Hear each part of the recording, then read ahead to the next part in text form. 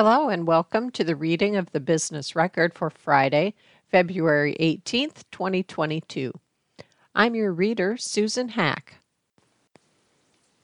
Our first story by Kathy A. Bolton. Amazon facility property in Bondurant sold for $326.2 million. Officials believe sale price highest ever in Polk County. Property in Bondurant that includes the Amazon AR Sort Fulfillment Center has been sold for $326.2 million, Polk County real estate records show. The transaction is believed to be the highest sale price recorded in Polk County's history. "We can't find anything higher," a Polk County assessor told the Business Record. The property at 500 32nd Street Southwest in Bondurant was purchased by Virginia-based Capital Square, a national real estate firm that specializes in tax-advantaged real estate investments, including Delaware statutory trusts for Section 1031 exchanges and qualified opportunity zone funds for tax deferral and exclusion. It is the second time the property has been sold since it became known that Amazon was locating a fulfillment center on the 167-acre site. In January 2020, Grant Street Project, LLC, affiliated with Dallas-based Hillwood, paid Ryan Companies $60.8 million for the property, which at the time was not fully developed. Ryan Companies, based in Minneapolis, was the project's general contractor. The state-of-the-art fulfillment facility, with a gross area of more than 2.69 million square feet, opened in December 2020. The property was among the largest Amazon-occupied properties to go on the market in 2021, according to a news release that announced the parcel was for sale. The original asking price was nearly $355 million, about $300 million of which was an assumption of debt, according to the release. John Kevill, president of U.S. Capital Markets for Avison Young, which marketed the property, told the Business Record last spring that improvements to the facility, particularly in the area of technology, would create significant tax benefits for a new owner. The next owner is going to be able to accelerate the depreciation of those improvements and in the first year of ownership have a significant tax benefit, he said. Brian Tack, Polk County's chief deputy assessor, wrote in an email that the sale of the Amazon property likely would not have much effect on area warehouse space sale prices. "There are multiple factors with this property and its sale that other warehouse properties do not share," Tack wrote. "Primarily, Amazon is a highly sought-after tenant nationally, and investors are willing to pay more for a building where Amazon is the tenant. Investors are typically willing to pay more for a property with a long-term lease in place, especially a lease to a high-credit tenant," he said. According to a document filed with the Polk County Recorder, Amazon Inc. signed an agreement to lease the facility for 20 years. The lease expires January 31st, 2041. The Seattle-based online retailer can extend or renew the lease in 5-year increments, according to the agreement. Amazon leases 97% of the more than 294.1 million square feet of North American space in which its warehouse and delivery operations are housed, according to information included in its 2020 annual report. The company's 2021 annual report has not yet been released. In November, a New York-based group that paid $75.9 million for property at 2300 Shiloh Rose Parkway in Bondurant, on which an Amazon sortation center is located. The property, which includes nearly 50 acres, has been owned by Ryan Companies. The sortation center opened last September. Our next story, written by Business Record staff. What's one trend affecting downtown Des Moines that business leaders should be aware of? In our 2021 Leaders Survey, 73% of respondents said they agreed that downtown small businesses and commercial real estate will suffer if most businesses continue offering remote working to their employees post-pandemic. And another 13% were unsure about the effects. Between changing customer demand and issues with staffing, downtown small businesses are being challenged while office vacancies continue to be higher than they were pre-pandemic. Yet both staple and new events and attractions are continuing on with fervor. Our February 17th Power Breakfast focused on solutions to keep downtown thriving and what the new vision plan might include. The speakers included Stacy Bennett, Executive Director, Des Moines Downtown Chamber; Marquis Ashworth, entrepreneur, distiller, and developer in Des Moines; Aaron Olson Douglas, Director, Development Services, City of Des Moines; and Tiffany Toshek, Chief Operations Officer, Greater Des Moines Partnership. We asked our speakers to answer, what's one trend affecting downtown Des Moines that business leaders should be aware of? And here's what they said. Bennett: the workforce of downtown Des Moines has changed considerably over the past 2 years. Many larger organizations are continuing to offer remote and hybrid work options, decreasing the number of workers centralized in some of the larger corporate buildings.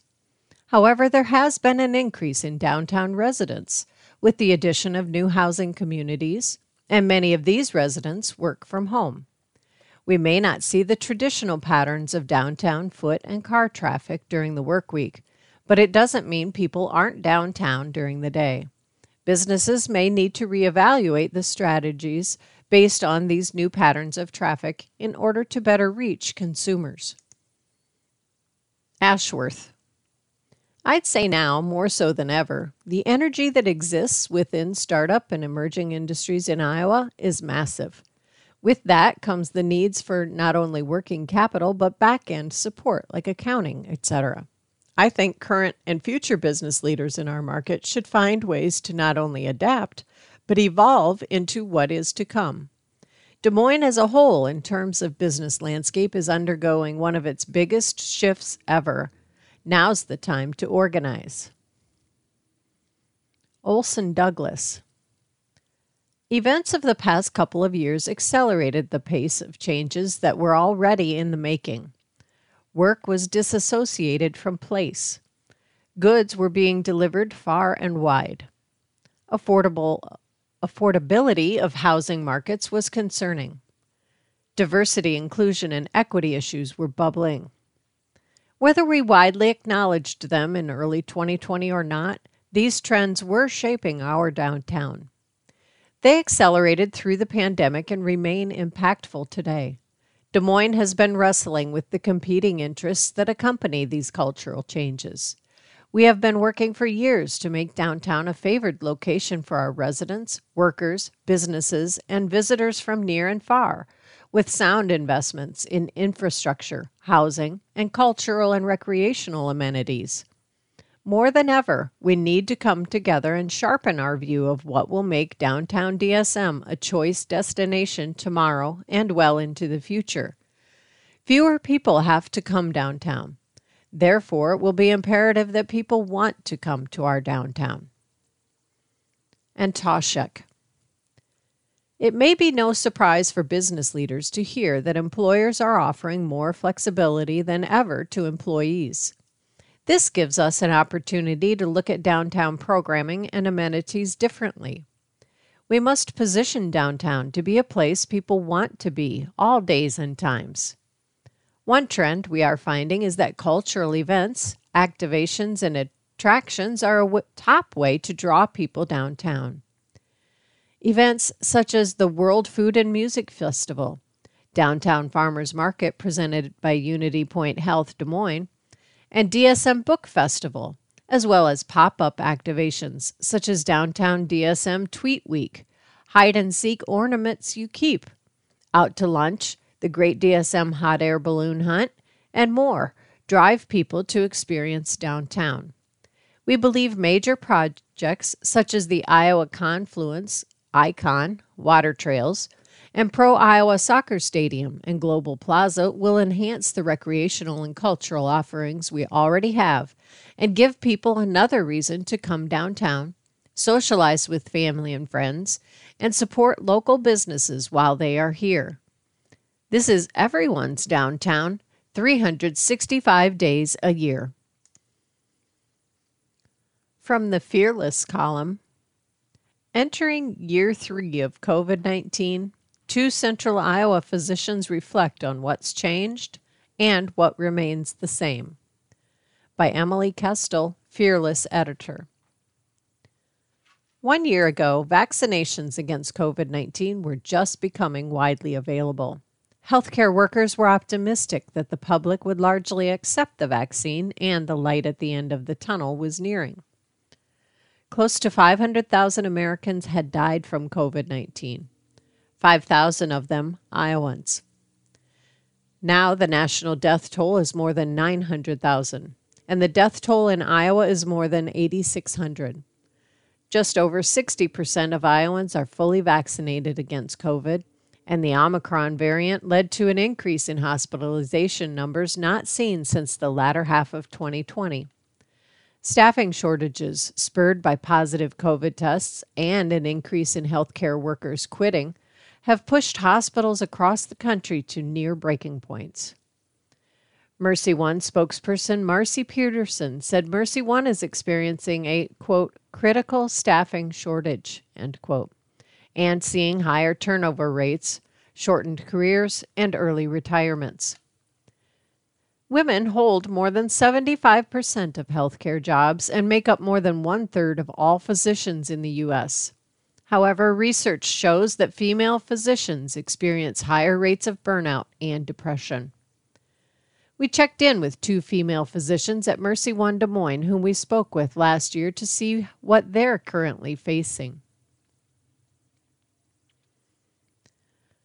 Dr. Anissa Afroz is an infectious disease consulting physician, president of medical staff, and director for antimicrobial stewardship at Mercy One.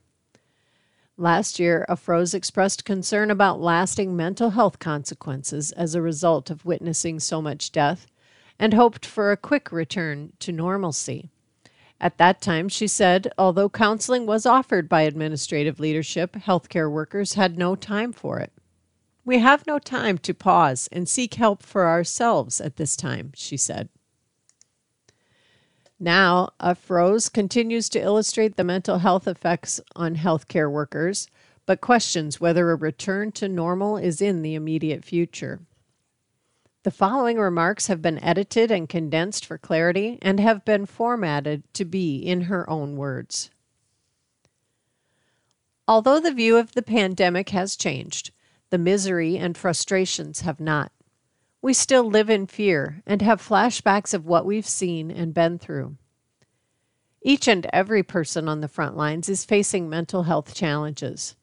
They are still going on and on without a stop date.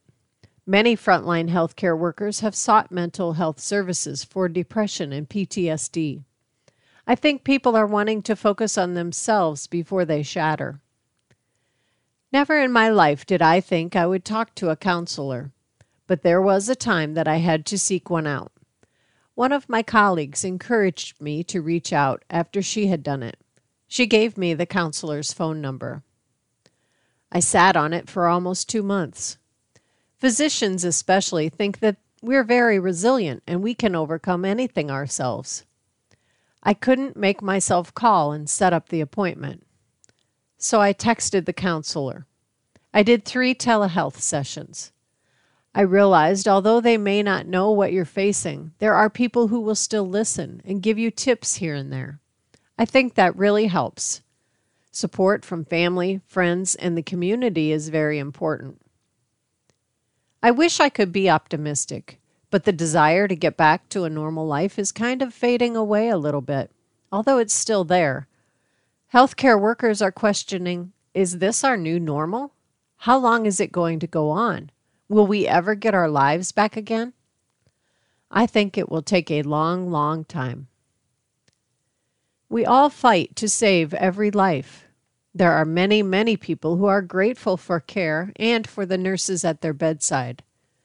But there's also a lot of negativity around healthcare workers, and that has affected some people.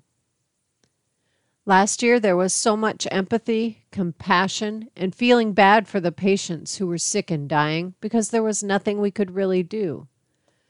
But we have a few weapons that we can now use to protect people and help curb this pandemic. For healthcare workers, I think the compassion fatigue has set in. I think those emotions have turned into more anger and frustration, especially when they see unvaccinated people or people who don't believe in masking. Many healthcare workers have sort of given up in the sense that we're not going to lecture people regarding vaccinations if they're not vaccinated. Everybody's tired of talking about the same thing again and again and again. It just drains you. It exhausts you. Sometimes by the end of the day, you're just so tired. You're like, they're not going to hear us anyway, so why spend another 15 minutes explaining? It's good that many, many people get over it, but we see the misery, the devastation. We don't see the people who are sitting at home and getting over this. It's going to take a while to get over all these things, the sleepless nights or the flashbacks that you have of people who were dying or people who were really sick. I think everybody feels that there is no end to it. The damage is still happening. We're not even in the recovery phase. There are days, especially for frontline workers, where you just feel like you want to stop and run away from here. But then you also realize that you've signed up for this because you want to help people. That makes you come to work every day. Even though you come in with a heavy heart thinking, I am going to be exhausted by the end of the day, you still come the next day. We have to tell ourselves that every day is not going to be the same, and eventually we are going to have some good days. I use the word devastation a lot nowadays. With all that has happened, it's like a part of your soul dies. The light of your soul dims off with some of the really emotionally draining days. The negativity against physicians, providers, and nurses should end. I want people to believe the misery, the emotional toll that all this devastation has taken on us. We want to be positive, but we have to see something positive out there. Dr. Sidney Leach is an emergency department physician and the associate director of the emergency department at Mercy One Des Moines. Last year, Leach said she was, quote, cautiously optimistic, end quote, that the end was nearing. Using the metaphor of a marathon to describe the pandemic, she said she thought we were on mile 17. Though she still maintains her optimism that COVID will eventually become something like the annual flu, Leach now thinks we're at mile 20 or 21.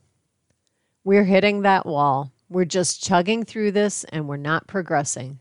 The miles are not progressing as quickly, she said.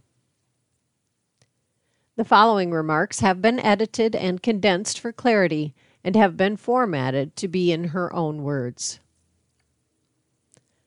A year ago, there was still some trepidation about the unknowns of COVID-19 and how we would be able to treat it. It was new enough that it still felt a little bit unusual. Now it seems just so much more common, so the newness of it has worn off. There used to be a lot of explanation with someone and fear for the patient and maybe a little bit from the provider when you were telling someone they've tested positive for COVID-19. There was this sort of feeling like, gosh, I don't know what the course of this is going to be. I don't really have many, if any, treatments to offer. We don't know how to take care of this other than to give supportive care and oxygen. Now, when I explain to somebody that they have COVID, they're not so surprised and fearful. It's kind of like telling someone you've tested positive for influenza or RSV, respiratory syncytial virus. When we happen to be diagnosing COVID and someone's had their full vaccine, Generally, I'm pretty confident that the odds are in their favor and they're going to be just fine. But we're still seeing cases that have been, unfortunately, really, really severe. There's still been deaths associated with it, though it's been a bit less. There's been a huge amount of people getting it. This wave has been unbelievable as far as the number of people that have ended up in the emergency room with it. I think it has gotten difficult for all of us in medicine knowing that this is preventable. It's getting difficult to see really sick patients who come in and are not vaccinated. We've been preaching this for over a year now. Please get your vaccine. Please get your booster. It's going to cut down on the spread for everyone, but it's most importantly going to affect you and your personal outcome if you or your loved one gets it.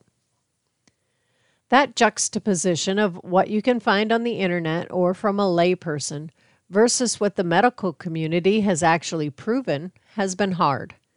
It's a position that we haven't been in medicine that much, at least in my career. It's really, really hard to face that. The frustrating part is they're not only exposing themselves, but they're exposing me as a healthcare provider and my family and my team and the staff. It then takes off part of our workforce because a certain percentage of us will catch it. We're working so short all the time. It's just frustrating. We could potentially have had a better handle on this had you made a choice for the public rather than your own individual choice. You didn't take into account the greater good of your community, your hospitals, the public health system, and your schools. We have increasing numbers of people to take care of and a decreased number of people to take care of them. That has continued since month 2 or 3 of the pandemic. We've lost a lot of our workforce and wonderful people from our profession that just got tired of it or are looking for something different. I don't know anybody who works in the emergency department who hasn't had some signs of burnout. How that manifests for each one of us can be different. For me, sometimes it might be the lack of the excitement about going into work every day, thinking I'd rather work less hours or less shifts because it's grueling when I'm there. Sometimes it can be trouble sleeping with the thought of the sickness of the patients and the worries of where this pandemic is headed.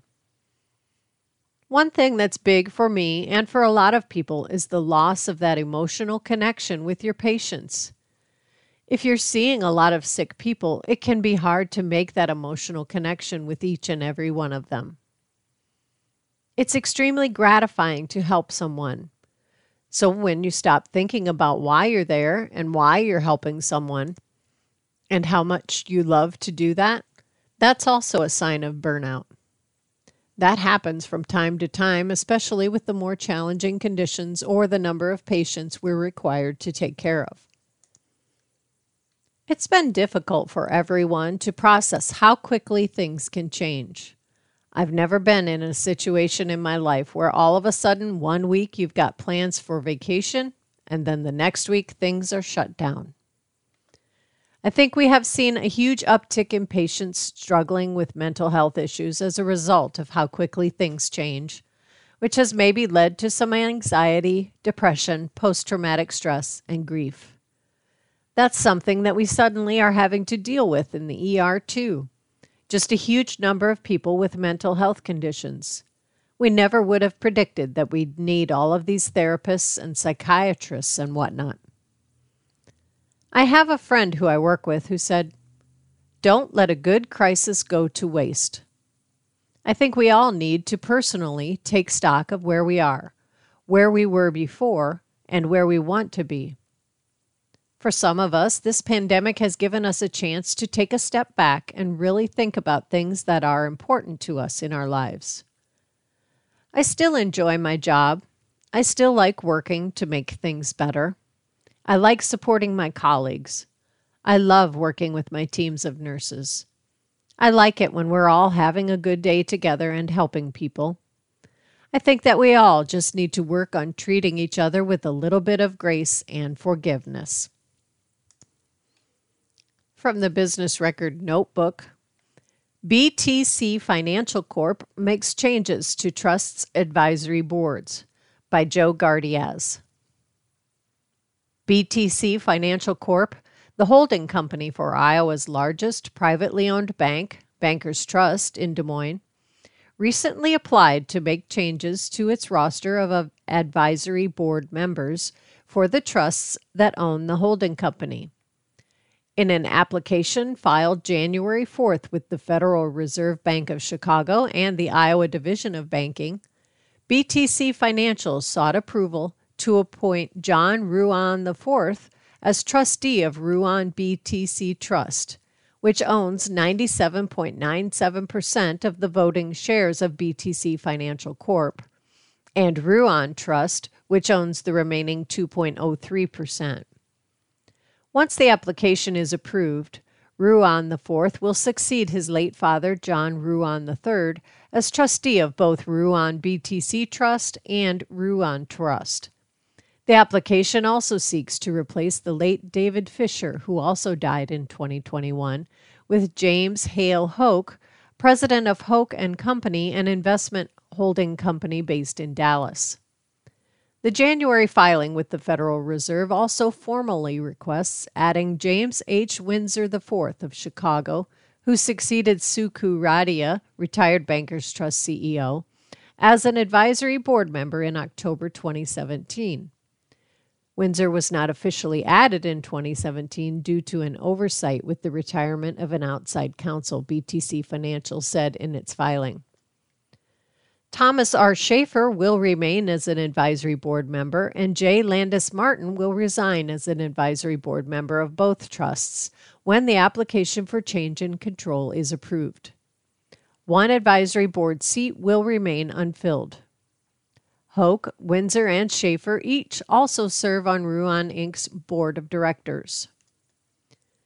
As part of the Ruan family's succession plan, John Ruan IV assumed the role of chairman of the Bankers Trust Board of Directors in May 2021 and of the BTC Financial Corp Holding Company Board, including BTC Capital Management and the other businesses within the Ruan family of companies, in August 2021, with the guidance and support of the boards of directors and executive teams. BTC Financial Corp had $5.84 billion in total assets and $527.6 million in equity capital as of September 30th, 2021, according to data posted by BankNet. Our next story, Hotel Restoration Project moving forward with tax credit award, by Kathy A. Bolton. A plan is moving forward to return property in Des Moines to its original use as a hotel after the redevelopment project was awarded $4.9 million from Iowa's Historic Preservation Tax Credit Program. The project at 2525 Grand Avenue is also expected to receive about $3.8 million in federal historic tax credits. We now have two of the critical pieces put together to be able to complete the capital stack, said developer Jake Christensen, who in fall 2019 revealed plans to restore a 3-story structure between Grand and Ingersoll Avenues to a hotel. The building opened in 1962 as a Howard Johnson Motor Lodge. About 25 years later, it was converted to apartments. The redevelopment project includes renovating the building to have the look and feel of a 1950s or 60s hotel. Christensen put the project on hold shortly after the start of the pandemic. The past 2 years, however, have reinforced that travelers want to stay in unique places, Christensen said. Travelers are looking for unique lodging opportunities in areas or neighborhoods that offer restaurants and other amenities, he said. Being on the edge of downtown and in a burgeoning corridor, we feel is a good place to be. Activity along Ingersoll Avenue includes a $17 million streetscape project that involves reconstruction of the street between Martin Luther King Jr. Parkway and 31st Street. The project, which is expected to be completed this year, includes installation of new storm sewers, sidewalk widening, upgraded bus stops, burying overhead utility wires, new pedestrian crossings, landscaping, and elevated bike lanes. Other development in the area includes the remodeling of a former fast food restaurant at 2510 Ingersoll Avenue into a Starbucks coffee house. Farther east, Big Grove Brewery is opening a craft beer brewery and tap room at about 17th Street and Ingersoll Avenue. Christensen said inflation and the material shortage has caused the project's costs to increase. However, he said the state and federal tax credit awards are based on qualified expenditures that include construction costs. Before the pandemic, the project was estimated at $18.3 million. Updated development costs were not immediately available. Redevelopment of the structure is expected to begin in May and take about 1 year to complete. You're listening to the reading of the Business Record for Friday, February 18th, 2022 on IRIS, the Iowa Radio Reading Information Service for the Blind. Our next story, a deeper dive on MercyOne's collaboration with Genesis Health System. Agreement seeks to advance value-based care, lower health costs. By Joe Gardiaz. MercyOne and Genesis Health System recently announced that they have entered an agreement for Genesis to join MercyOne's Partnered Provider Network. The partnership was developed to pursue collaboration opportunities, the health systems said. The multi-year agreement will focus on leveraging the joint expertise in population health and expand value-based health care through their respective regions, MercyOne and Genesis said in a joint statement. Based in Davenport, Genesis serves a 17-county, bi-state region of the Quad Cities metropolitan area and the surrounding communities of Iowa and Illinois. Our organizations share a deep commitment to the health of our members, the communities we serve, and furthering value-based care, said Derek Novak, president of MercyOne Population Health Services Organization, a unit of Des Moines-based MercyOne. By combining our strengths in population health and geographies served, we are uniquely positioned to improve health in our communities and reduce the total cost of care. We look forward to working together to improve outcomes for those we are privileged to serve, he said. Founded in 2012, MercyOne PHSO was created to leverage the organization's experience in population health to expand into commercial and governmental value risk-based programs. Its portfolio has since grown to more than 20 value-based agreements, covering over 315,000 attributed patients throughout Iowa and neighboring states. Since inception, MercyOne PHSO's Partnered Provider Network estimates it has reduced healthcare expenditures for Iowans by more than $145 million by working together to improve health, increase patient satisfaction, and lower healthcare costs, according to its website. The MercyOne Population Health Services Organization's Partnered Provider Network is branded as Encirca Health Network. The MercyOne and Genesis partnership will be known as Encirca Health Network, powered by MercyOne and Genesis Health.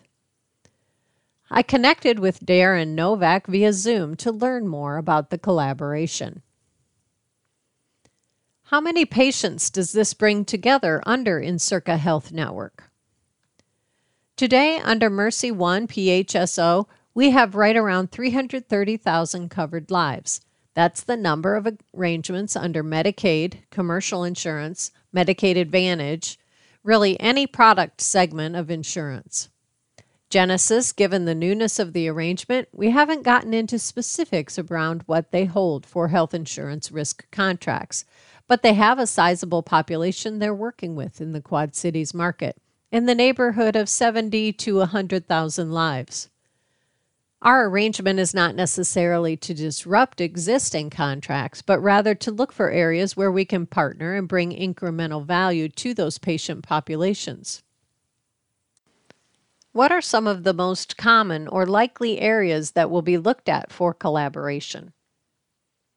Really, one of the unique components of MercyOne PHSO is that we've gone through an accreditation process for our case management and population services that we provide. So we are one of the very few National Committee for Quality Assurance accredited organizations in the U.S. that's not a payer. But we've actually gone through a process similar to what a payer has. So we see that as a key collaborative opportunity to extend those standards, where it makes sense for both organizations for a more robust network and coordination of care across the geography. There is really a different level of collaboration that occurs with all value-based insurance brands. So we're collaborating to look for ways to partner with those payers to reduce duplication of services, looking for members that are defined as high risk, who have multiple health conditions. That's really where our health coaching or management comes into play. We're really looking to coordinate care differently and look for ways that we can reduce adverse outcomes and reduce unnecessary utilization. What benefits could the Mercy One Genesis collaboration have for Iowa employers? Specific to the Genesis component, for those employers that maybe have a location in the Quad Cities market that also have a location here in the Des Moines metro, I think that represents another opportunity in the market. Having that additional location of the Quad Cities will be beneficial for member continuity. Are there potential partnerships with other health systems that Mercy One is looking at next? I would just say that we're always looking at opportunities to grow the network and ultimately to provide care where Iowans reside, especially as we start talking about locations outside of the state. From the On Leadership column, What Not to Do During Black History Month by Susanna DeBaca, President and CEO, Business Publications Corp. When I mentioned to a diversity, equity, inclusion, DEI professional that I was planning to write a column on Black History Month, she commented that if we are only approaching DEI work in regards to a specific month, quote, we aren't embedding the work and it really won't change our world's outcomes, end quote. I couldn't agree more. But that doesn't mean we should miss the opportunity to intentionally honor the history and contributions of Black Americans during a special time each year. Yet many business leaders are not sure of the best way to approach Black History Month. Why celebrate Black History Month? Nearly 100 years ago, Carter G. Woodson, the scholar often referred to as the, quote, father of Black history, was inspired to honor Black history and heritage through Negro History Week. Woodson, the son of formerly enslaved people who went on to earn a Ph.D. from Harvard University, specifically selected February for this effort because it was the month in which both abolitionist leader Frederick Douglass and President Abraham Lincoln were born. Over time, the celebration evolved, and in 1976, President Gerald Ford drew on the significance of the bicentennial and expanded Black History Week to Black History Month.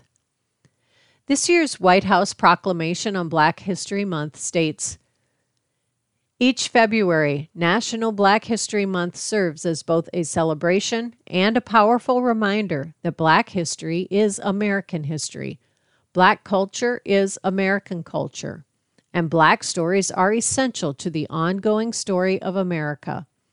Our faults, our struggles, our progress, and our aspirations. For business leaders, Black History Month provides a powerful opportunity to connect with your employees and advance conversations around racial equity. I asked local DEI leaders to weigh in on some do's and don'ts for leaders to make the most of Black History Month. Marvin DeGier, Ph.D., Senior Vice President of Talent Development with the Greater Des Moines Partnership, said, leaders should not waste an opportunity to lift up African American contributions to their industry, their company, and their organizations. While it is noteworthy to talk about charity, it is necessary to talk about contributions. During this month, leaders should go above and beyond to celebrate the African American community. And if your plan is to be intentional, leaders should use this month to evaluate and address how you will continue your efforts year-round. Raymond McCoy Hyten, CEO, Raymond McCoy Hyten, SPB, LLC. Black History Month is an opportunity for leaders to investigate the Black history of their sector, which may be replete with unsung heroes or unacknowledged achievements that play a role in the successes of the sector today. It's a time to commit to ensuring that the history of excluding and diminishing the efforts of Black colleagues doesn't repeat itself. Sharon Perry Fantini, Ph.D., Vice President for Diversity, Equity, and Inclusion, Iowa State University. This is an excellent opportunity to gain new knowledge and understand the importance of the month along with the origin. Once you've educated yourself, advance forward by bringing others along the educational journey. This fosters collaboration and positive team camaraderie. Sangeeta Pradhan, President and Chief Consultant, Sangeeta Pradhan Consulting. In honoring Black History Month, make your actions meaningful. Don't just do something performative like a token social media post. Depending on where you are in your journey, pick something that works for you. It can be as small as reading a book and sharing that knowledge, or as large as donating or sponsoring Black serving organizations or acting on policy change. Claudia Schabel, President and CEO, Schabel Solutions. The story of Black History Month begins in 1915, half a century after the 13th Amendment abolished slavery in the United States. Leaders should not ignore Black history. Black history is U.S. history. Leaders should promote understanding of the central role of African Black Americans in U.S. history and commit to developing and implementing sustainable DEI efforts. Best practices to engage your team during Black History Month and every month. Study history. Studying history is one of the best ways to understand systemic issues in the U.S., says Schabel, who encourages leaders to embrace self-education, adding, "Conduct your research using only credible sources of information. As you learn, share that information with your team." Be authentic and intentional. To be effective, how you recognize Black History Month should fit into your company's strategy and your leadership style. Pradhan advises, depending on your position of power and privilege, pick activities that work for you and align them to your comprehensive DEI plan. Involve everyone. Black History Month is for everyone, not just your Black employees, so use the time to build awareness and foster meaningful dialogue. If you do tap Black individuals for training on this topic, remunerate them appropriately for that work. Promote Black achievements. Perry Fantini encourages leaders to lift up the contributions and accomplishments of the Black community, saying, consider starting a book club around Black literature, host a cultural celebration, or engage in ways that promote Black achievements. Challenge yourself. Do not let your possible discomfort with conversations about race get in the way of highlighting important issues during Black History Month and all year long. Says DeGier, don't get out of your comfort zone, expand it. Commit to real change. Understand that Department of Labor rules and human resources policies can only protect Black employees so much, says McCoy Hyten. She asserts that committing to real systemic and cultural change is the simple solution to ensuring that the workplace can attain and maintain true inclusivity. In our next story, growth in e-commerce is fueling industrial space construction. More than 2.2 million square feet expected to be built in 2022 in Des Moines area. By Kathy A. Bolton. The amount of industrial space in the greater Des Moines area increased by 12 million square feet in the past decade, with more than half of the space added since 2018. A review of CBRE Hubbell Commercial's annual market reports shows. In 2021, the Des Moines area had more than 6.1 million square feet of industrial space, nearly 25% more than the 49.2 million square feet available in 2012, according to the reports. Nearly 12 million square feet of industrial space has been added since 2012. 6.6 million square feet, or 55% of that, has been added since 2018. And construction of additional industrial space, which includes the subsections of warehouse and distribution, manufacturing, and flex, doesn't appear to be slowing. We're seeing the vacancy rates get lower and lower, and the amount of product that is out there on the market right now is minimal, said Michael Anthony, Senior Project Manager for Opus Design Build LLC, which is headquartered in Minnetonka, Minnesota, and has offices in Clive. In October, the Opus Group began construction on a 296,300 square foot speculative industrial building in its Swanwood Logistics Center, located east of Interstate Highway 35 and south of Southeast Corporate Woods Drive in Ankeny. It is the second building in the development, which also includes a build-to-suit project for Brown Warehouse Company. Opus is also building 2 warehouses at Northridge 8035, a 60-acre speculative development on the northern edge of Des Moines.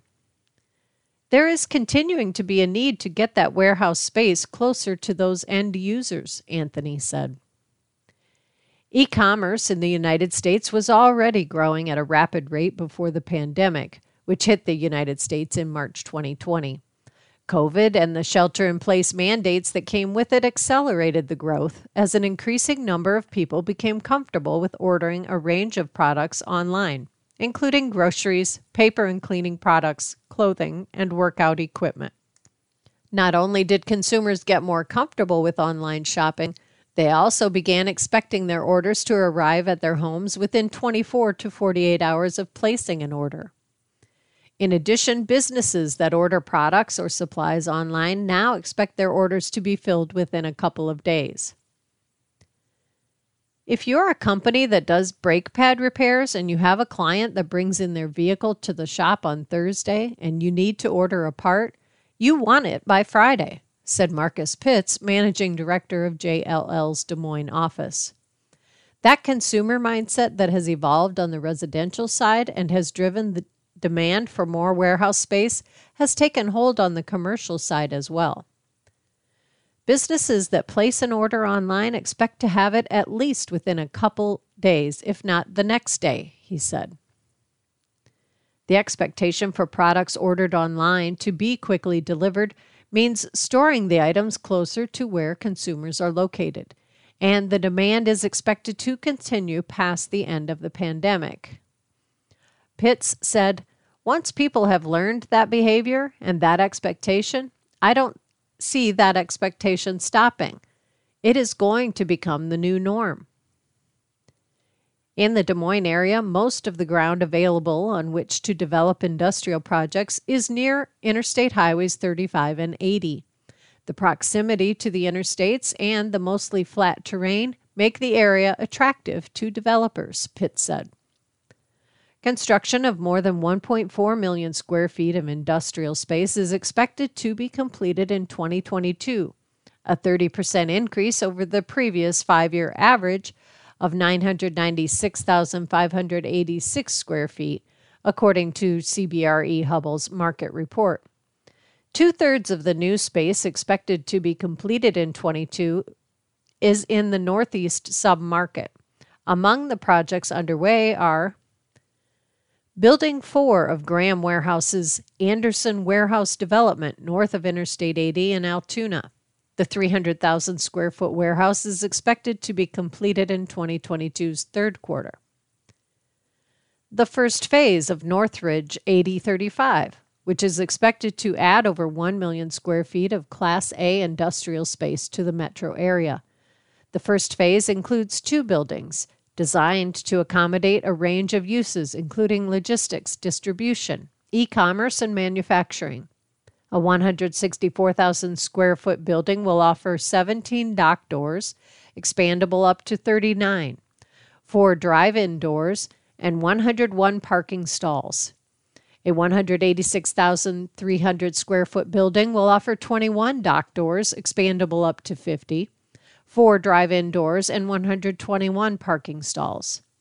The buildings are expected to be ready for occupancy in 2022's third quarter. Opus is the developer, design builder, and architect and structural engineer. Buildings 1 and 2 in the Altus Commerce Center, located on a 75-acre site at Northeast 62nd Avenue and Northeast Hubble Avenue in Altoona. The project's developer is Van Trust Real Estate, a Kansas City-based full-service real estate development company. A 265,200 square foot warehouse is expected to be completed by the third quarter of 2020. A 496,800 square foot building is expected to be completed by early 2023. Building 1 of the I-80 Distribution Center at 451 9th Street Northeast in Altoona. The speculative warehouse will include 300,000 square feet of space and is expected to be completed in early 2023. Building 2 in Crosswinds Business Park in Ankeny. The 220,777 square foot building by Opus is expected to be completed by the third quarter of 2022. The 296,300 square foot speculative industrial building in its Swanwood Logistics Center, also being developed and built by Opus. At least 3 other projects are expected to break ground yet this year, according to the CBRE Hubble report. R&R Realty Group is expected to start 2 projects, a 260,000 square foot structure in Grimes Prairie Business Park and a 212,500 square foot building in Urbandale's Center Point Business Park. In addition, Ankeny-based ATI Group purchased land in Grimes and plans to build up to 1.3 million square feet of warehouse space in a phased development, according to the report. Grimes City Administrator Jake Anderson said the city welcomes the additional industrial development. It doesn't put a tremendous amount of load on our utilities, and it's been great for our tax base, he said. Anderson said a lot of Grimes' increase in assessed valuation was from flexible warehouse spaces. In 2021, the assessed valuation of all of Grimes' property totaled $1.98 billion, according to the Polk County Assessor's annual report. In 2019, Grimes' valuation totaled $1.73 billion. We expect to see the industrial segment continue to grow in the next few years, Anderson said. Just 3.6% of the Des Moines area's industrial and warehouse space is vacant, as more than 1.4 million square feet was absorbed in 2021, according to CBRE Hubble Commercial's 2021 fourth quarter industrial market report. A year ago, 3.3 million square feet of industrial space, or 5.4%, was vacant, according to Hubble's 2020 year-end report. Currently, 2.2 million square feet of industrial space is vacant, according to the report. Warehouse and distribution vacancy rates range from 1.9% in the northeast part of the market to 5.3% in the western suburbs. The average asking rent in the fourth quarter was $5.43 per square foot. In the first quarter of 2018, the average lease rate was $4.80 per square foot. In the past 10 years, the greater Des Moines area has added nearly 12 million square feet of warehouse, manufacturing, and flex space, all subcategories of the industrial market, CBRE Hubble's reports show. More than 8.5 million square feet of the new space has been warehouse. The northwest part of the Des Moines area added 4.6 million square feet of industrial space in the past 10 years, accounting for 39% of the metro area's new warehouse, manufacturing, and flex space. And that does it for today's reading of the Business Record for Friday, February 18th, 2022. I'm your reader, Susan Hack. You can access a recording of today's reading on our website, iowaradioreading.org, anytime. Thanks for listening.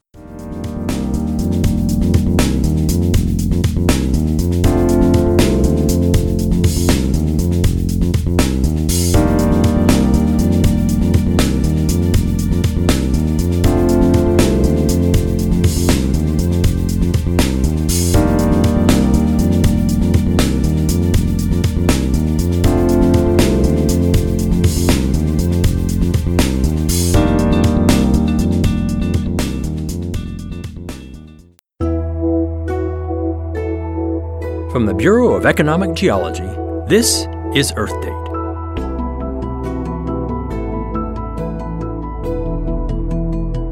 What exactly is fossil water, and why have we consumed so much of it? No, it's not a new brand of bottled water imported from the days of dinosaurs. Fossil water came from melting ice sheets, ancient lake systems, and a generally wetter climate tens to hundreds of thousands of years ago. It percolated into porous rocks, which were then buried under deep layers of sediment, where it was sealed off from the surface, and there it stayed, until farmers discovered it. And in the second half of the 20th century, they started drilling wells into fossil aquifers and pumping like mad, turning sunny, dry places into acres and acres of green farmland. Crop supplies boomed, food became cheaper and more plentiful, grown in formerly parched places like California and Kansas, and shipped around the world for people like you and me to eat, ingesting fossil water with it. The trouble is, fossil water is a finite resource, and new studies suggest that many fossil aquifers may become depleted this century, so that we won't be able to rely on them any longer. This could mean that the crops that depend on them could become less plentiful and more expensive again. All the while, population will likely increase, the climate will likely warm, our demand for water will continue to climb, which means we'll have to adapt to the lack of fossil water, just as we adapted to its discovery, this time with more efficient crops and farming methods and more efficient use. For Earth Date, I'm Scott Tinker.